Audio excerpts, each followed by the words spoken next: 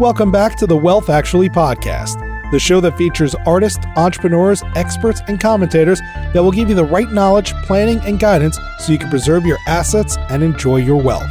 Learn more and subscribe today at wealthactually.com. And now, here's your host, Fraser Rice.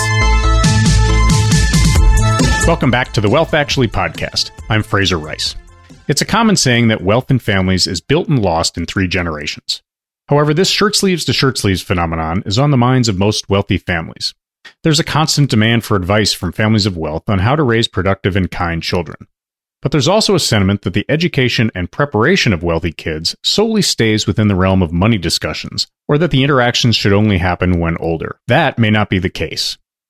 Jeff Savlov is here to talk about the benefits of having these discussions. Jeff is the founder of Blum & Savlov LLP. He consults with business families, legacy wealth families, and the advisors who serve them. He brings more than 30 years of unique experience in sales and marketing, business ownership, including business succession within his own family, and family dynamics and psychological training. We will get into what he sees as the benefits of deep early involvement with kids and the establishment of a productive culture to help kids become more productive, thoughtful, and community-oriented. Welcome aboard, Jeff. Thanks for having me. This is opportune because I think we're all sort of dealing with clients who are trying to make sense of volatility, trying to make sense of long-term planning, and trying to figure out how to impart really the necessary skills to their kids in the next generation so that they're protected and or ready for challenges. With that in mind, tell us a little bit about your background. So I grew up in a commercial printing business. My family had a family business in New York City, and I was involved in small ways from middle school through high school where it got more serious, and then college got even more serious. When I started spending more time there, I realized that Dad was hard to work with. He would take out his frustrations on me because I was family and it was safe, and he couldn't take it out on the people he was frustrated with, the employees, and it got old pretty quick. Honestly, I found a family therapist that worked with parents and kids in business together as a specialty. And we worked with this person, my dad and I, around what was going on. And eventually my mom and sisters got involved. And it was a real transformative experience for me and our family. And ultimately, it led me to realize that I wanted to see what I could accomplish in the world separate from the business my family had started. And also that I wasn't going to have much of a relationship, not a quality one, with my dad if we stayed working together. So there wasn't a lot of drama. My parents supported it. I went into the corporate world, sales and marketing. I worked in consumer products, technology. I had a really good run at a young age, but that experience with the family therapist really stayed with me. So I went back, totally changed careers, went back to grad school, studied family and group dynamics, got trained I went to an analytic institute and got trained and certified as a psychoanalyst. So a lot of expertise in how do families work and communicate and how to facilitate family conversations and do therapy with families. And the psychoanalytic work was really about how understanding the individual mind. I started a practice as a psychotherapist, a talk therapist, almost 30 years ago. And just by coincidence, some of my clients had businesses and inherited wealth. And I saw that there was a need for something that was different than a sort of a psychologist or talk therapist, but it was also not being covered, this need, by accountants or attorneys or wealth managers. It was sort of in the middle where family dynamics and emotion and relationships meets having a business, working together across generations, developing leadership, raising kids in the context of wealth or a successful business. And I started consulting in that realm. And 30 years later, that's where I spend most of my time. Standard operating procedure for most people is to hear shirt sleeves to shirt sleeves in 3 generations. The first generation makes it. The second one sort of enjoys it, goes in a different direction, but is not really creating the wealth that the first generation created it. And then the third generation ends up behind the 8 ball, used to spending, used to a higher lifestyle, used to less of work ethic maybe that helped generate the wealth in the first place. And that's sort of where people sort of think about things. The standard procedure, at least I've seen it, is to try to educate that second and third generation. Maybe after the high school years, maybe once they've gotten to college or beyond, you take a different tact. What is your thinking behind that? Have I got the State of the Union right? And then where do you differ from that?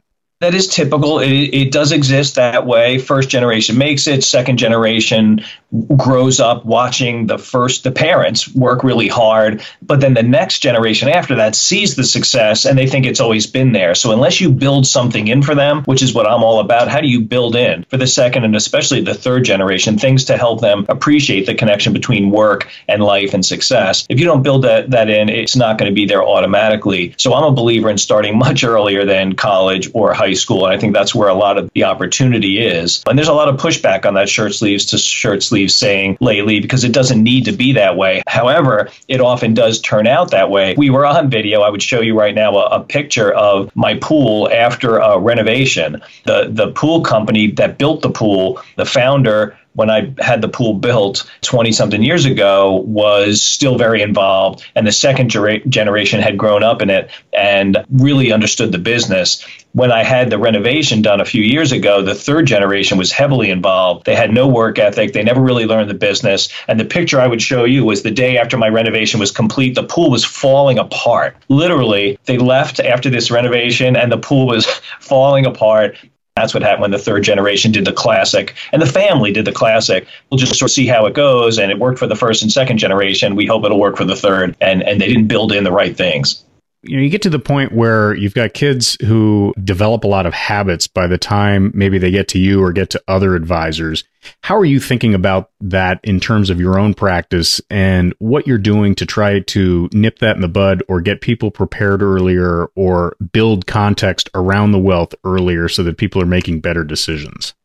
The way to think about it is, what can you do with kids before they even understand the idea of wealth or money? That's really where the opportunity is. So I work with, I'll call them couples, because they're not parents yet. They're not married sometimes, or they're married and they don't even have children. And they're in multi-generational family wealth situations. And they're coming to me to say, we heard you have the specialty. How can you help us to think about parenting before we even have kids? This is what we're inheriting, or this is the business we're involved in. This is the family we're in, and we don't like some of what we've seen. So that's really, really early. And I'd say before 5 years old, there's a lot of opportunity. And people often look at me cross-eyed, like, what in the world are you going to do with a 2-year-old or a 3-year-old? And the truth is that there's a lot you can do. As an example, I recently worked with a couple who made an investment of a couple $100,000 and it turned into over $100 million. It was risky. They almost lost it all, but it really worked out for them. And they grew up working class, and they reached out to me because they wanted to make sure that they didn't have the experience many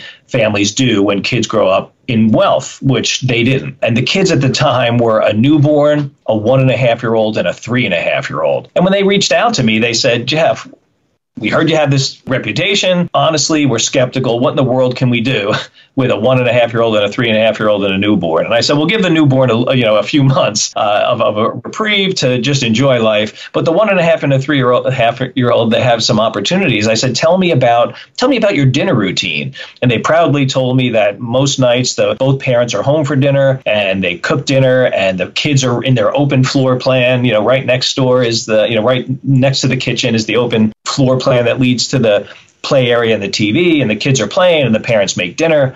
And then we all sit down and we eat dinner together. And then when we're done eating, the kids go back and we can see them and talk to them while we clean up and get everything straightened up. And then we go and sit down and play with them. And they were very proud, and they thought they had me. They had everything covered. And the truth is, they were doing an awesome job. What was the opportunity? The opportunity is, can your 1.5-year-old put a napkin next to each plate? Maybe with a little help. Yes, the 1.5-year-old can probably manage that. I said, could your 3.5-year-old put a plate at each setting, or put a fork on each napkin, or maybe a glass of water in front of each plate? And they saw where I was going, and they said, yes, we could do those things. And it really is that simple, isn't it? That's what they said to me. Jeff, it really is that simple, isn't it? I said, it is. You can give a 3-year-old the impression that dinner is made, the table is set, the table is cleaned up afterwards magically by parents or other people, or you can include them in a way that says, we expect you to be part of the family. We're all in this together, and we're all going to work on things. And there's 100 different ways that you can add in little things like that in subtle ways, and it's not even burdensome. You tell me, Fraser, is it easier to get a 3-year-old to set the table or put a plate in the dishwasher, or a 17-year-old? or a 48-year-old. Sometimes even I needed reminding. To follow up on that, getting kids involved in the routines of life and having them contribute to family That makes total sense to me. When does the math start? When do you start thinking about things like concepts, compound interest, investing, saving, spending, those types of things? A lot of people ask me when they should start those concepts, and 3 is too young to be sure. But when do you start integrating that in your curriculum, as it were? Well, even a 3-year-old can understand. And look, right now we're so cashless as a society. I think I've had like a couple of, singles in my wallet and a $10 bill, and it's been there for like a year because really cash is not so common anymore. But in the old days, you had coins and change and piggy banks, and you could do that with kids. And there's still ways to integrate some of that stuff in, good old cash with really young kids, and the ideas of saving some money, spending some money, and helping others with money if that's the family values. And most of the families that reach out to me have a value of giving back in some way. They might have different areas of interest in society, in the world where they want to give back, but sharing, spending, and saving, spending, and sharing are just 3 concepts that you can actually integrate in pretty early. And then I think in early elementary school to help them deposit that money in the bank and have a joint bank account, and help them to sign on the web and look at their account and see the idea of interest and how that works, and have them write checks on a joint account with parents. And even in a late elementary school, early middle school, these things can happen. And even parents being on credit cards with kids and letting them really buy things and pay for them with their own money can be done really early. I think kids are capable of a lot younger than people realize. And those are the basic concepts that you want to save your money. You want to wisely spend it on things that make sense, and teaching kids about what makes sense, or what's frivolous, and maybe when's it okay to spend money on something that's purely fun, when to spend money on something that you really need. Wants and needs conversations are really a big thing that I do with families and really young kids, and sort of make that distinction of what are the values around saving and spending, and then how do you help others and make an impact in the world with some of that money as well. Let's follow up a little bit on the helping others part. The use of philanthropy and charity and those types of concepts to help draw out some of these lessons is usually in the wealth manager's playbook, front and center. Oftentimes it's wrapped around a foundation or some other structure that's posited to the senior members of the family. How do you think about that component when talking to kids?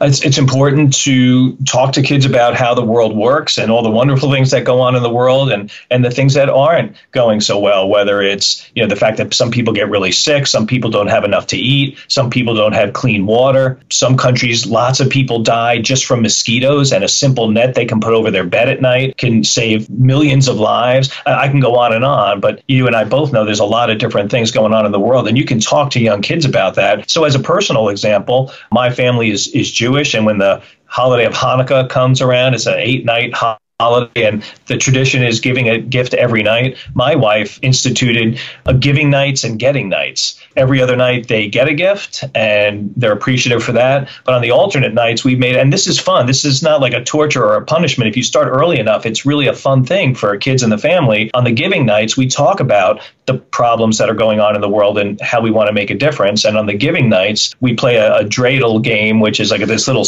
top you spin, which is part of a Jewish tradition of Hanukkah. And we play that, and we play with peanuts, and whoever wins gets to the first night gets to make the first pick of giving, and we make sure each one of us gets to pick. And so it's really useful to take kids to, I've taken my kids to the soup kitchen that I've been volunteering at for over 12 years. And I've had them, make bag lunches for kids that come into the soup kitchen, or just plate up food, or, help in various ways and see what goes on there and the nature of people's lives that are a lot harder than ours. And same thing if you value pets, and you can go to the shelter and volunteer. I mean, whatever's going on, the environment. One of my sons he really got this idea of pollution in elementary school. They talked a lot about it, and he wanted to do things that helped prevent pollution, clean up the town. So I think that's a way to integrate the money piece in. And it's also important to have kids get their hands into real life situations where they can see what's going on in the world and make an impact directly. At the intersection of philanthropy and wealth and contributing to society, I personally put taxes in that world, which is not necessarily as cut and dried as direct philanthropy. There are things that taxes paid for that people disagree with, but they, sort of at the overarching level are important to contribute to society and build infrastructure and build commonality, etc. At what stage do you talk about that? So I'm unusual, although I'm on a mission, as you might have noticed, to really get people to start as young as possible. And I've done that. I mean, I have shown my kids in late elementary school, so 4th, 5th grade, 9, 10-year-olds, our taxes. My wife and I've shown them our taxes. They see the numbers of what our business makes, and that can look really exciting especially to a young kid. And then I explain to them which part of the tax return is the taxes themselves, and I show them here's a big number that's everything. Here's how it gets a lot smaller after you pay taxes, and we have those conversations. And here's the expenses of the business, and here's all the kinds of insurances and things we have to have. If somebody falls coming into our office, driving our cars requires insurance, and really at a young age, kids can absorb this very easily and it makes sense to them. And we do talk about taxes and what is it about and why do you have to pay them is one of the earliest questions that came up for my kids. And I said, that's a great question. We live in a country, in a society, and the way that we get bridges and roads for all the cars to drive on and hospitals nearby that we can get care when we need it, taxes are a large part of that. And if you don't like the way the taxes are being spent, there are different parties. And I would explain to them, here's how Democrats tend to think. Here's how Republicans tend to think. Aside from even what my personal political views might be, I explain, in as objective a manner as possible, here's some of the choices of political parties and what they think about taxes. And you really let kids ponder that and understand it. And they're really interested. And it's just a real positive kind of conversation to have. One of the tactic or a trick or something like that came from a friend of mine who, is paying an allowance to his kids, and say he was giving $5 to them, he would take 2 back, and sort of to illustrate the concept that the numbers that you see in public aren't necessarily what your take-home dollars are. And then he was able to sort of backdoor illustrate the concept that those $2 help to maintain different functions within the family. And I always thought that was sort of a useful component. Didn't get into the detail that you're talking about. If we're trying to give tips out, I always thought that was a clever one. Yeah, no, it totally is. And I want to just sort of reemphasize, and we can go into high school and college and beyond. However, there's so much opportunity in those real early years. If you're thinking about, if you want a child who's going to contribute, maybe a child who's going to have a significant trust fund or access to maybe working in a business where there's real potential to be a leader and to make significant income, to put in place early on the pieces that are going to make a real big impact in terms of giving back and contributing and being part of a family team where everyone's expected to contribute. I think if you live in a part of the country where there's snow, kids, again, the younger they are, the more fun these things are. The things that teenagers and young adults hate to do, 3, 4, 5-year-olds love to do. So give your kid a little kid-sized shovel when it snows, and even if mom and dad are really doing the bulk of the shoveling and the kids are probably putting more snow back on the driveway than taking it off, just that feeling of we're a family, we're in it together, and these are just things we do. And I remember doing that with our boys, and they would mess around and they'd make snow angels, they'd have a snowball fight, and every once in a while they'd take a little snow off the driveway. And it's kind of, you keep it fun when they're young. But I do remember waking up when we had snow overnight, and I woke up to the sound of a shovel shoveling away. And at some point, they woke up and didn't ask mom and dad to come out, and they just went out and were shoveling. And I look out the window and I see it's already halfway done, and both boys are out there. And that's what you really want to instill, that they're a part of things and that they contribute in a way that they want to do the right thing according to the family values as they start to get older. And it's not a fight over it. It's a real pride in being able to contribute in that way. And there's so much that can be done in those younger ages that then build and build as you move into middle school and high school. Let's get to the topic of investing as a subject matter, as a way to get kids to think about saving and then investing, and at the larger level, sort of building up the asset side of the asset and liability sheet. What is your thought process in terms of getting kids involved in that? Yeah, so that's really not my world. My specialty is before kids can even understand money, and then a lot about sort of values and character building at the younger ages and then well into high school. So I don't get involved with the investing side of things with my families. There's a lot of good programs out there. There's a lot of good websites. I'll send them different places for that sort of education. But typically that's not really the sweet spot of what I'm talking to them about. I'm talking about the history of the family. One thing that I find is really important is for families to go back as many generations as they can and look at some of the hardships the family has faced and some of the ways that they've overcome hardship and what are the successes been, and helping the parents to lay all of this out so that wealth and the money piece is in the context of a bigger family picture. And there's some really good research to show that when kids understand the history of their family and both the ups and the downs, there are real positive mental health, emotional, and developmental benefits for kids that when they understand they're part of a larger family system that had made real sacrifices and had real successes before they even came around.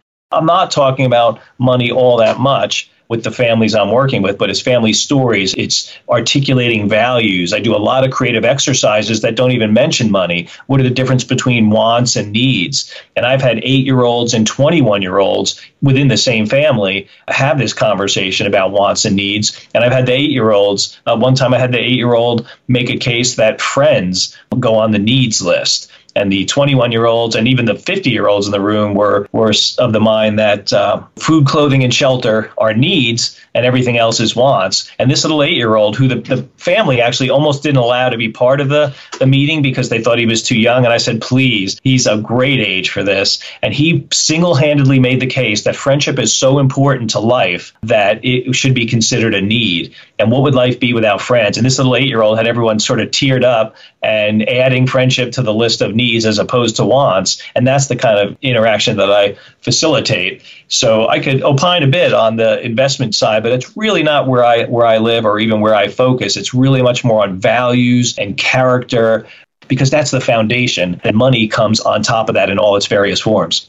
So a lot of times I certainly fall in this category, unfortunately. You know, they start saying this is for 1% types and rich folks, but these ideas apply to poor and working class folks as well, right? Yeah, they pretty much do. And I say that a lot in conversations like this with you, is that a lot of what we're talking about applies to poor folks, working class folks. The difference is if you're poor or working class, reality is going to come calling, and there just isn't going to be a safety net, and you're going to have to do something. Life is going to force it. The tricky thing is when there is wealth, especially significant wealth, it can be a safety net that actually is a dangerous safety net. Parents' job is not to make life easy on their kids, and wealth can make life easy and even too easy. A parent's job, as I see it, and the research certainly backs this up, it's to make life the right amount of challenging. And so a parent's job, and you can have 3 different kids that have 3 different amounts of challenging that are right for them, but each kid should struggle. They should have some hardship. They should fail and then have to come back and try again and then have some successes. But if you're only succeeding with the help of family and the financial safety net of the family, if you're only succeeding, you're never going to feel like you're accomplishing anything on your own. It seems like life's too easy and you don't really have to try. And if you're always failing, you're going to give up because you feel like I'm not getting anywhere. There's a balance in there, and it's really up to parents to make sure that kids are pushed to have some hardship, to fail and come back from failure. And that's where character and resilience, all these wonderful things come from. Money makes it easy to make life too easy for kids. And you know, the road to hell is paved with good intentions. And I see this a lot. I speak to a lot of 90-year-olds crying over what they've created. The 90-year-olds often, especially when they came from poverty, I work with a lot of very wealthy people that came from poverty, and they just didn't want their kids and grandkids to have it so tough. So out of the goodness of their heart, they wanted to avoid their kids and grandkids having that kind of difficult time like they had. What they forget is they make it too easy, and they don't have the kids really try at all. And I've seen some really painful situations with, again, teary, crying 90-year-olds who realized we made it too easy. We gave them jobs in the business with great salaries, and we thought we were doing them a favor, but we never had them work. And all of our non-family executives see them as a nuisance and it's embarrassing, and they ruin everything they touch. And my grandkids, this is real example. Recently, my grandkids, we gave them all private school. When they turned 17, we got them pretty much any car they could name. We paid for college. Most of them didn't finish college, and all of them are just sort of sitting around getting no-show paychecks from the company. Again, this guy came from such poverty, he thought this was helping, but it wasn't. And the truth is, poor and working class families, they can't do that. They just don't have the resources. So while so much of what I'm talking about around family history and values are great conversations for anyone of any socioeconomic background, there is a special need for families with financial success, especially when it's significant, to think through, how do I make sure that I'm still holding my kids accountable and making them contribute and all of those little things. Is it ever too late? Have you seen situations that are too far gone where the kids have developed and there's no room for any sort of education or family meetings or any sort of indoctrination to help them get along that path? It's a good question. I'm a pretty optimistic guy and I like a challenge. So saying it's too late is not really in my constitution. However, let's be realistic. I've certainly had families where the kids I'm working with a family now, the kids are in their 30s, and 2 of the 3 kids are really just, one's got sort of a no-show job in the family business, and all the non-family executives are really fed up with this kid. It makes their lives twice as hard. And there's a daughter who has really not made any money with that, and millions have been poured into it. And so while I wouldn't say it's too late, if the children are willing, even at their 30s or 40s, to be part of a conversation with me and the parents to sort of look at the way that the parents have handled money and the negative effects that it's had on them, if they're willing to be part of that and keep an open mind, something really positive could come out where the kids reorient towards money and life and work, and the family can come out of this better off. A lot of times in this situation, I'm coaching parents because the children don't want to be part of any of this, and the parents feel like they need to stop just throwing money at the kids and have sort of higher expectations. But it takes time. When you can't just undo 35, 40 years of handling things a certain way and then expect it to change on a dime. So while I wouldn't say there's a point where it's too late, it can be extremely difficult to make the kind of changes parents would like to see. It can be a real challenge. This is great stuff. Jeff, thank you very much for appearing. How do we find you? How does someone who hears this get in touch with you if they want to hear more? So Jeff Savlov, that's Savlov. You can Google me and family business or family wealth. You'll find it. My website is www.blumandSavlov.com. It's a bit of a mouthful, but it's BLUMANDSAVLOV.com. And any one of those ways you can find me. And that will be in the show notes. Jeff, I appreciate it. Thanks for putting up with me on my away game here. I'm recording this away from my office, so appreciate your patience with it. And thank you very much for coming on. Yeah, it's great. Thanks for having me. Thank you for listening to this episode of Wealth Actually, hosted by Fraser Rice, author of the book Wealth Actually and a leading private wealth manager. Head on over to wealthactually.com where you can subscribe to this podcast, get your own copy of the Wealth Actually book, and connect with Fraser directly. We'll see you next time on Wealth Actually.